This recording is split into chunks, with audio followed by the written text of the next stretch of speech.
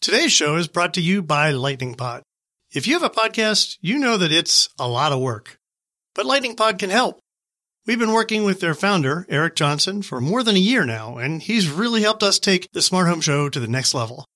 So if you're starting a new podcast or you want to make your existing podcast better, you should get in touch with Eric. Learn more at lightningpod.fm. HomeKit's slow rollout, a new Nest camera, an oven that takes pictures of your food, and talking about how to make dumb appliances smart with Shane Dyer of Arrayant. All on this episode of The Smart Home Show.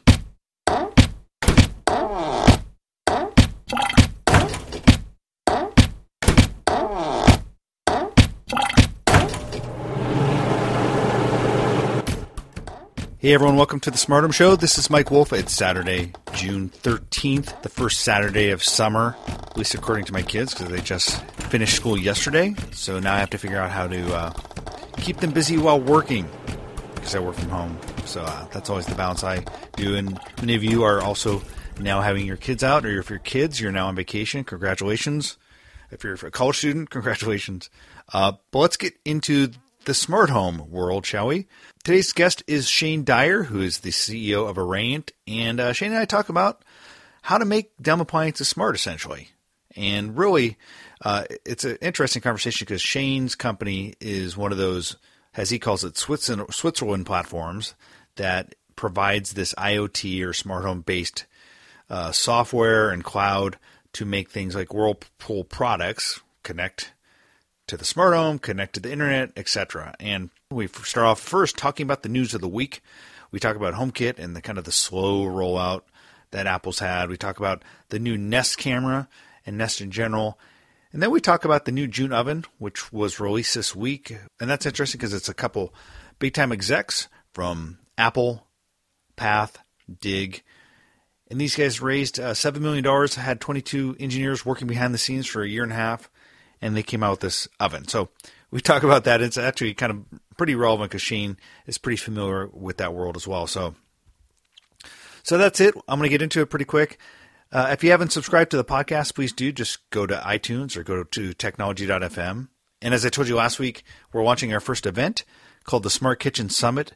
If you want to support us or you're just curious about the future of the connected kitchen, how smart home technology will change the way we cook and work around food, how we will interact in what I think is one of the most important rooms in the house.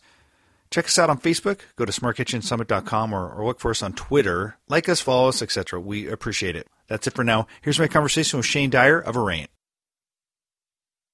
How's it going, Shane? Going very well. Were you paying attention to the keynote for the Worldwide Developers Conference on Monday? Yes, yeah, absolutely.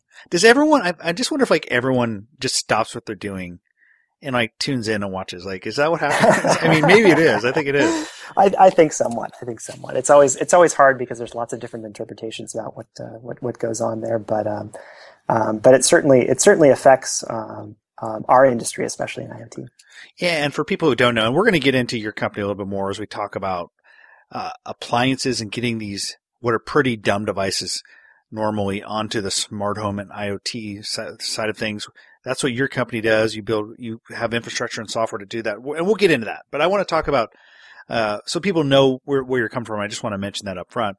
But, with regards to HomeKit, I feel like that it's, I wrote a piece for my own newsletter and I just kind of feel generally that they're doing what I would call an extremely soft launch. And I think there's a reason for that, right? It's I feel like, and if you go to the news cycle, Stacey Higginbotham broke the news or had a piece that, they were delaying it. And then Apple actually responded, which if you get Apple to respond, that's a big deal. And they pushed back saying, no, it's not delayed.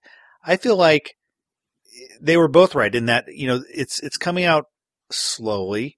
And, they didn't want to announce a delay, but they only really had one or two products shipping right now. They announced there's 4 products on their website right now that they say are HomeKit compatible, or five different companies.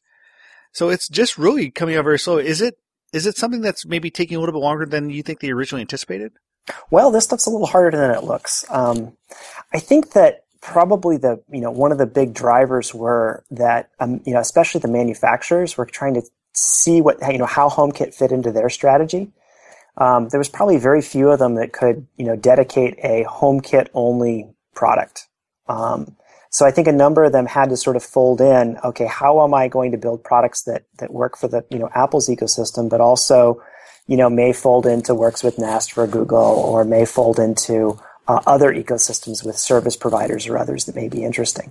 So I think, from the point of view of the manufacturers, they were very much had even more complicated strategies than just HomeKit to work out. And I think that just takes a little bit of time. From their perspective, I think most of them are sort of trying to, position themselves on a, kind of a Switzerland platform. This is what Arant sort of helps them do. And then from there, kind of figure out how they're going to have to play in a number of these big ecosystems that are emerging. The problem is there's not just one ecosystem, right? It's very, HomeKit is obviously one, but there's, 2, 3, 4 others, especially as you start to think about the retailer ecosystems like Lowe's Iris that will also be present in this space. So I think, that just adds more time to the development as the manufacturers sort of thoughtfully figure out how they're going to participate, how much information they're going to share, and how they're going to support these additional ecosystems. Yeah, and if you look at, for example, Ecobee, they were kind of put in a tough place because they just launched the Ecobee 3 not too long ago, and all these people with Ecobee 3s in their house are going, well, I want these to work with HomeKit, and Ecobee kind of has to shrug their shoulders to go, sorry guys, this doesn't have the specialized chip that we needed for HomeKit in it, so it's not really backwards compatible. It's not just a software upgrade. Yeah, you have the Osborne 2 problem. I don't know if anyone remembers the Osborne computer, but you're putting out a product that. The nice part about IoT is in the past, the really good companies have been able to sort of, download new software to their devices to give them additional functionality. Or, they've been able to, on systems like Arant, they've been able to, since a lot of the heavy lifting is being done in the cloud, they've been able to sort of, change the cloud software or provide more APIs to connect more ecosystems together. Anytime there's a hardware change required in order to participate in an ecosystem, it adds more friction. And obviously it creates products that just, simply can't be upgraded because you have to put a new chip on the board. Yeah, and you talked about there's only a couple companies that really had everything come together and make it work to where they can actually have a product like right out of the gate, or like at least on Apple's website as it stands right now. And so Insteon's one of those because what they created is just a whole entirely new product, which was a bridge, Insteon to HomeKit bridge. Mm-hmm. Lutron also. What I kind of like about it, what these guys are doing is I feel like they're onboarding and creating kind of these new kits. I mean, typically you wouldn't expect Lutron to be something that someone could go buy a kit for and on board with fairly easily, but I think that's what HomeKit is doing to a certain degree. I think so. I think I think that a lot of the manufacturers are probably looking at HomeKit to solve especially some local control problems, be compatible with that in-the-house ecosystem. Many of the manufacturers that we work with or we speak to are also very interested in having their own channels back to the internet to provide things like error codes and to support their smart service, which are, maybe more difficult to do, or you may not want to tie to a particular ecosystem. So I think we see a lot of these hybrid products where they have, HomeKit support, but they may also have other ways that they connect back to the cloud to share other information as well. You talked about a couple of the big platforms that you have to be compatible with. Works with Nest is one of those probably, and we have a big presser coming next week. It leaked out they actually sent out invitations for June 17th. So they're going to be announcing some news, and this past week it leaked out through FCC filings that they have a new camera that has Bluetooth on it, Wi-Fi, as well as 1.5.4, which is the foundation for Zigbee. Do you think a lot about the Nest products? I mean, I feel like in general, Nest products, they're all a little bit long in the tooth in terms of like they haven't really refreshed the product line for a while. So I feel like this next week they're going to do a lot of refreshes on the existing stuff and maybe introduce some new things. Yeah, I think so. I mean, I think if we'd gone back to, how we were talking about Nest maybe 2 years ago, the fact there was a Zigbee chip in it, was that going to be the hub of the smart home or something similar? And then you saw, particularly with the API releases from Google, this I would say more Google-ish approach where they were really trying to get the Works with Nest program where they bridged into a lot of the other manufacturers' clouds and actually had some real success with that, particularly some success with our customers like Whirlpool. If you were at CES, Whirlpool did an announcement with them that way. And I think there's a lot of fire in that approach. It's probably because it's got that cloud-to-cloud connection. It seems to be easier for them to get traction than the hard design that has to work with the Apple HomeKit strategy. But I think that I really like the openness that we see in terms of getting these cloud-to-cloud connections going through, because it's really, as you mentioned before, it's really, really hard to change the hardware in these products. It's really, really hard to create new versions that may have design cycles of 12 months or more. So I think some of the really exciting fast stuff that we see are the stuff that's happening at the API and the cloud level to sort of put these ecosystems together. You said they got more Google-ish when they got acquired and they came out with WorkSpace. I think the most Google-ish of all is the Weave approach, what they do with that. And that's actually, seems like that is actually going to potentially spread pretty quickly, because it doesn't require any hardware. It sits above the Phi and Mac layer. And so like that, and that's pure software. There's no chips required. Yeah, it'll be very interesting to see. I mean, obviously that's a different group inside Google, right. And Google obviously has been known to have competing projects in different parts of its organization. So as that sort of came out with the Brillo and the other pieces and the other technologies there, we'll see where that kind of weaves in. I think they're still nice figuring use it the out word there, by the internally. way. What's that? Nice use of the word weave there, by the way. And no pun intended. Yeah. And so we'll see where they sort of fit together. But I think that most of the action that we see right now sort of takes into account that the home LAN is a bit of a mess. There's probably the forces of divergence in the home are a little bit stronger right now than the forces of convergence. If we look at all the competing standards from AllJoyn to Thread to Zigbee to Z-Wave to Bluetooth, being a very viable home networking standard now. So I think that our prediction is that probably most of the interesting compatibility that sort of breaks a lot of the products out of their silos are really going to be at the cloud level, just because we can innovate so much faster there. And talk a little bit about that cloud-to-cloud integration, because that's like, I think you're right. I think that's going to become more important.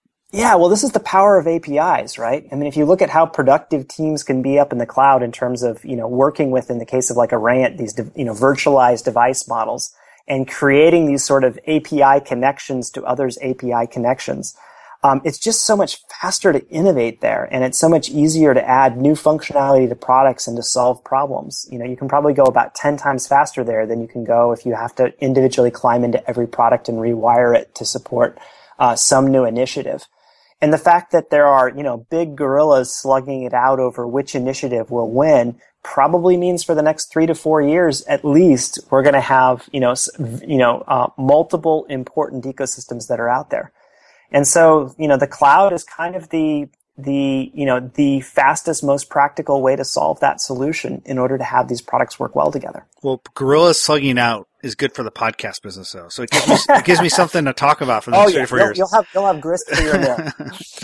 I want to talk about the June Smart Oven, because I think it's going to be a nice segue to talking about what, some of the things you're doing in the appliance space. You mentioned Whirlpool, but, in a space that some of my listeners know I've been following closely, the Smart Kitchen, the June Oven came out this week. It's called the June Intelligent Oven. There's an interesting backstory, so that's interesting, with a couple co-founders who came out of Apple, and they came out of Path, so kind of tech entrepreneurs. They had $7 million of funding, 22 engineers, and 2 years later, after a very secretive project, they came out with an oven. Mm-hmm. And a lot of people go, an oven? But it's a really cool oven. It's got a camera inside, and I still can't believe in 2015 no one had really had that point of view before from a camera perspective, looking down at whatever you're baking. That's probably because no one had figured out how to not get the camera to melt. But there's lots of other things, right? It's got internal probes, so kind of what you would have in a high-end restaurant. And it's got, really interesting, fast heating elements. Now, a lot of people will criticize this, go, why would I pay $1,500 in beta and then $3,000 for something that goes on a countertop? I feel like that makes a lot of sense for people who don't want to be the ultra early alpha adopters. But I think the bigger trend is, okay, this is a sign of things to come 5 years from now. This will be in KitchenAid ovens, right? Or whatever, Wolf ovens. Right. And I mean, also a lesson to the big manufacturers. I think there was a number of the large manufacturers that kind of looked at products like Nest, or, going after smoke alarms and thermostats and going, well, you can go after the little white boxes that are easy to build, but as soon as you have to bend sheet metal, we're protected and we'll innovate at our own speed. And so now you see these next line of startups that are going after, the big guys, with appliances. So I think that means that everyone's going to have to move very, very quickly, in order to be able to remain competitive. And there is the ability for small companies to disrupt some of the large players if the large players don't have a real innovation strategy around IoT.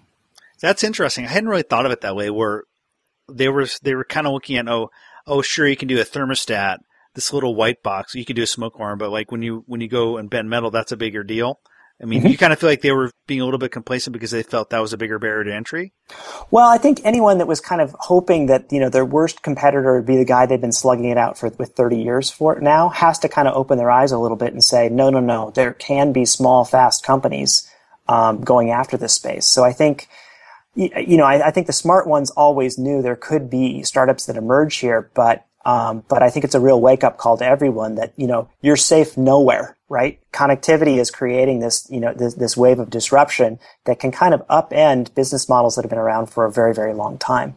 So you'd better, not only put your program together, but also be in kind of a Silicon Valley gear in terms of your pace of innovation and your attention to quality around that connected experience. Otherwise, you're going to be in real trouble.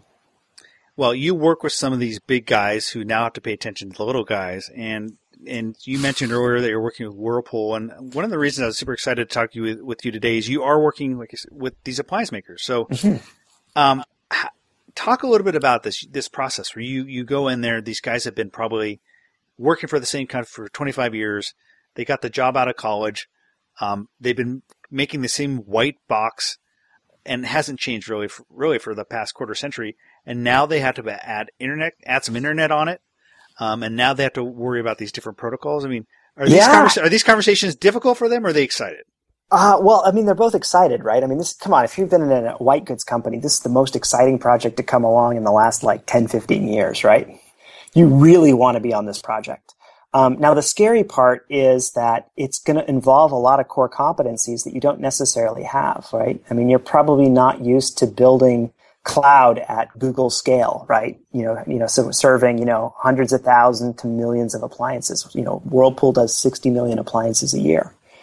The other part is, you've got to very, very quickly get up to speed with, what you're going to build from scratch internally and what you're going to buy. And obviously at Arrayant, we're biased. We think you probably shouldn't start with, rubbing two sticks together, but build on top of a mature, scalable platform that's already been proven in big devices. But the other thing you have to do if you're that manufacturer is realize that almost every single department, once you get serious about connected products and IoT, is going to have to change.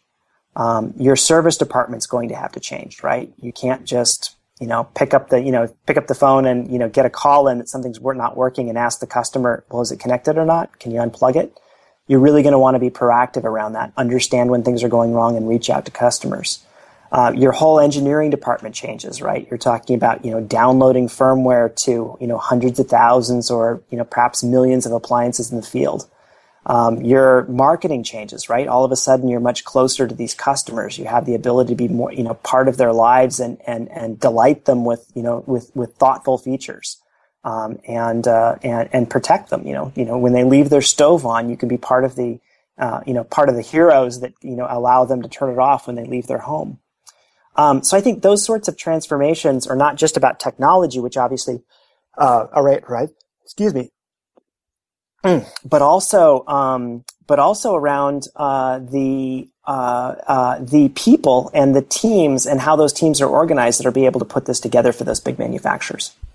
I can't help but think of the Maytag repairman, like that classic commercial growing up, like that guy. And now someone's got to do the Maytag repairman edition of this kind of new generation of smart devices. So is he sitting in a data center somewhere? It's like, yeah, but he's sitting but now he's the Terminator, right? Yeah. No. So now, he's plugged in and he's sitting there and saying, I know you're on vacation it looks like your refrigerator is not working right now. When you get home, don't eat the chicken salad. And we've got somebody that knows exactly what the problem is and will have the part, and they'll arrive the same day that you arrive so that you're back in business. Oh, I don't think either of us are admin, because I think if you start to bring Terminator into the equation to consumers, we're going to scare them all away. And they're not going to buy these connected devices. So Right. But I think the expectations as a consumer, as we all have these smartphones and our lives start to revolve around these connected products, that bar is going to get pretty high in terms of how much you're willing to put up with a stupid connected product, right?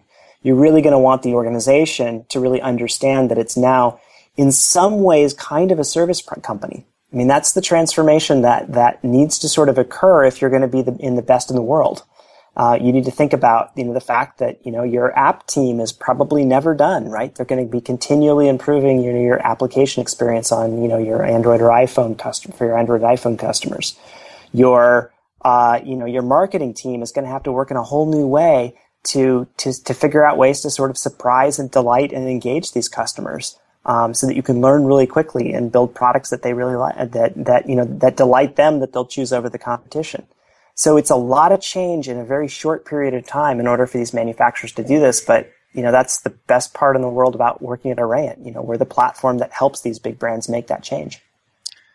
You talked about the dumb white goods, and I think it's become like kind of a joke in the industry about the internet refrigerator, like, because they've been trying it the same for like the past decade or more, and it is kind of the poster child for like, okay, bad ideas gone awry.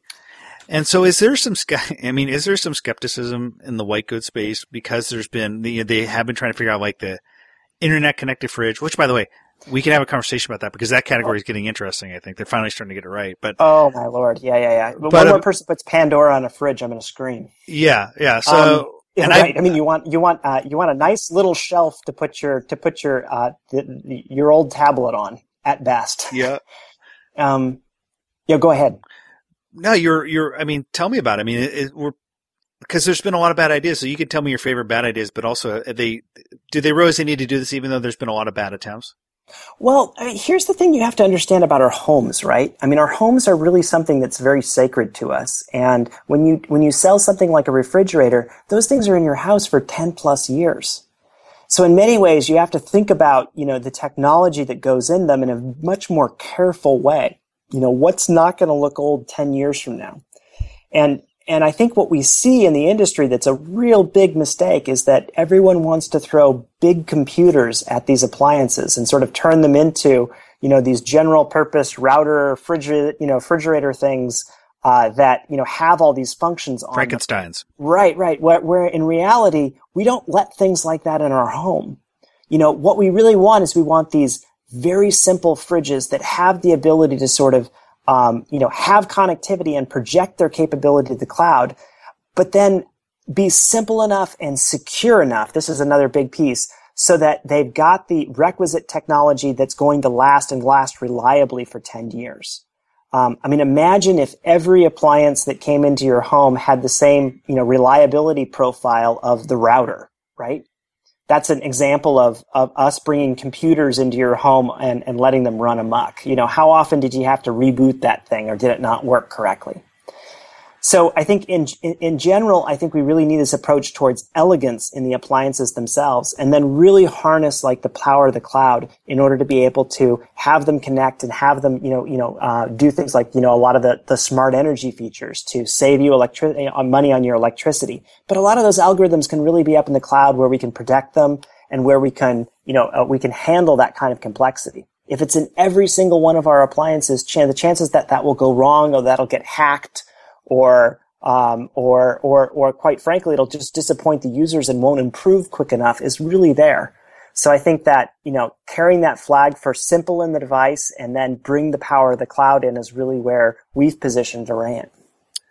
So where is this stuff going to make sense to the average consumer first? I mean, because I think a lot of people look at the June oven and say, okay, that's an ultra early adopter thing. I do think that becomes those types of features down the line, 5 years maybe, could be 10 years, that's going to be common. So, but I mean, based on your conversations with these big guys, do you see this type of stuff like we saw in the June? That seems really futuristic. Do you see that coming to the old school appliances within the next 5 years? I do. I think I think it's very important to get the ones that really resonate with customers first. So I mean, in that case, it's really around a lot of, around the things that keep me and my home safe. Is my food going bad in my refrigerator, right? Am I going to lose all my meat in my freezer because because I don't have power there anymore? Did I leave my cooktop on, right? That's a leading cause for fires in the home. So having that sort of safety and security blanket around and the ability to sort of use your smartphone to kind of help you understand that your home is safe is probably where we're going to see the most resonance early on with consumers. And then the next part is really going to be around politeness. Like a lot of these appliances that pretend I don't have a smartphone or pretend I live in the world a decade ago or so aren't going to seem very polite to me compared to the ones that sit there and say, look, I know your washing machine is down in your basement. It can buzz, but you're not going to hear it. Your clothes are just going to get moldy because you keep forgetting them. Or maybe that's just me that does that. But those little pieces like I'll go ahead and send you a push notification to let you know that, your wash load's done and it's time to switch things to a dryer. Just those little pieces like that, that sort of, help understand that technology is now a big part of our lives. And if it can be done very easily and understandably and thoughtfully, it creates just flat better products. All right, Shane. Now let's talk a little bit about your company. You guys have been doing this IoT thing for a long time. When did you guys start? Tell us a little bit of your backstory. Oh my Lord. Yeah. So, obviously we're a couple of geeks that started this out of Stanford, quite a while ago. Our first products were on the network in like 2007 or so. And Arrayant really has, in terms of scale of hundreds of thousands, scaling to millions of devices on the network today. And what really distinguishes us is we're the platform that works with the biggest brands in the world. So we provide, the software that goes inside those appliances, and then we also operate all the cloud services that connect them, including the technologies that power like their mobile applications. And a big part of that today is also connecting to the other ecosystems that are out there, whether that's work with Nest or HomeKit or the others that go through. And so, so we're really helping these manufacturers sort of chart that course from unconnected products to connected products, and really help them take advantage of those connected customers. Now, you called yourself a Switzerland platform, and I thought that was an interesting, maybe apt term, but it sounds like you're also this company that would help these guys integrate and onboard onto the world of HomeKit, onto the world of these other guys. I mean, can you be that third-party integrator, or do they need to kind of work directly with these guys? Yeah, absolutely. So, I mean, one thing that we've worked on very hard are like, as an example, and I think is integrations with third parties, for example, like works with Nest. So on our platform today, a customer can kind of go through and throw a light switch and be able to have be able to connect the works with Nest functionality into their product. And I think we're going to do, more and more of those as time goes on, but we'll also have APIs so that others can develop those plugins, to our platform going forward. The piece here is that really it's impossible for a manufacturer to just pick one ecosystem and say, well, the whole world is going to revolve around that particular ecosystem and I can ignore the others. And so that creates a real problem on how to make that technology work well together and how to have maybe one SKU or one connected product that can participate in multiple ecosystems. And that's the problem that Arrayant solves. Now, you mentioned before Whirlpool. Who are some of your other big customers that you can name? So Sylvania, Osram Sylvania, one of the world's largest consumer lighting companies in the world. So a great product called Lightify that's now in Europe and just launching in the US. It has, great price points, but also really high, lots of different SKUs that go across. Companies like Salis in the UK and the others that go through, the number 2 thermostat company there. So a number of thermostat projects that are coming out in that area. Chamberlain, the garage door company that does all the LiftMaster and Chamberlain garage doors are out there, are all powered on the Arrayant platform. You're in a lot of places.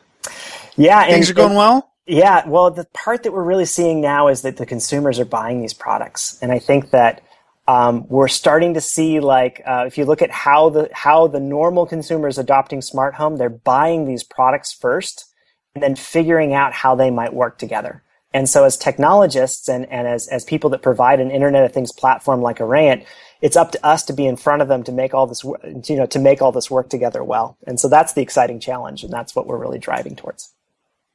Hey, Shane, thanks a lot for spending some time with me. Where can people find out more about Arrayant?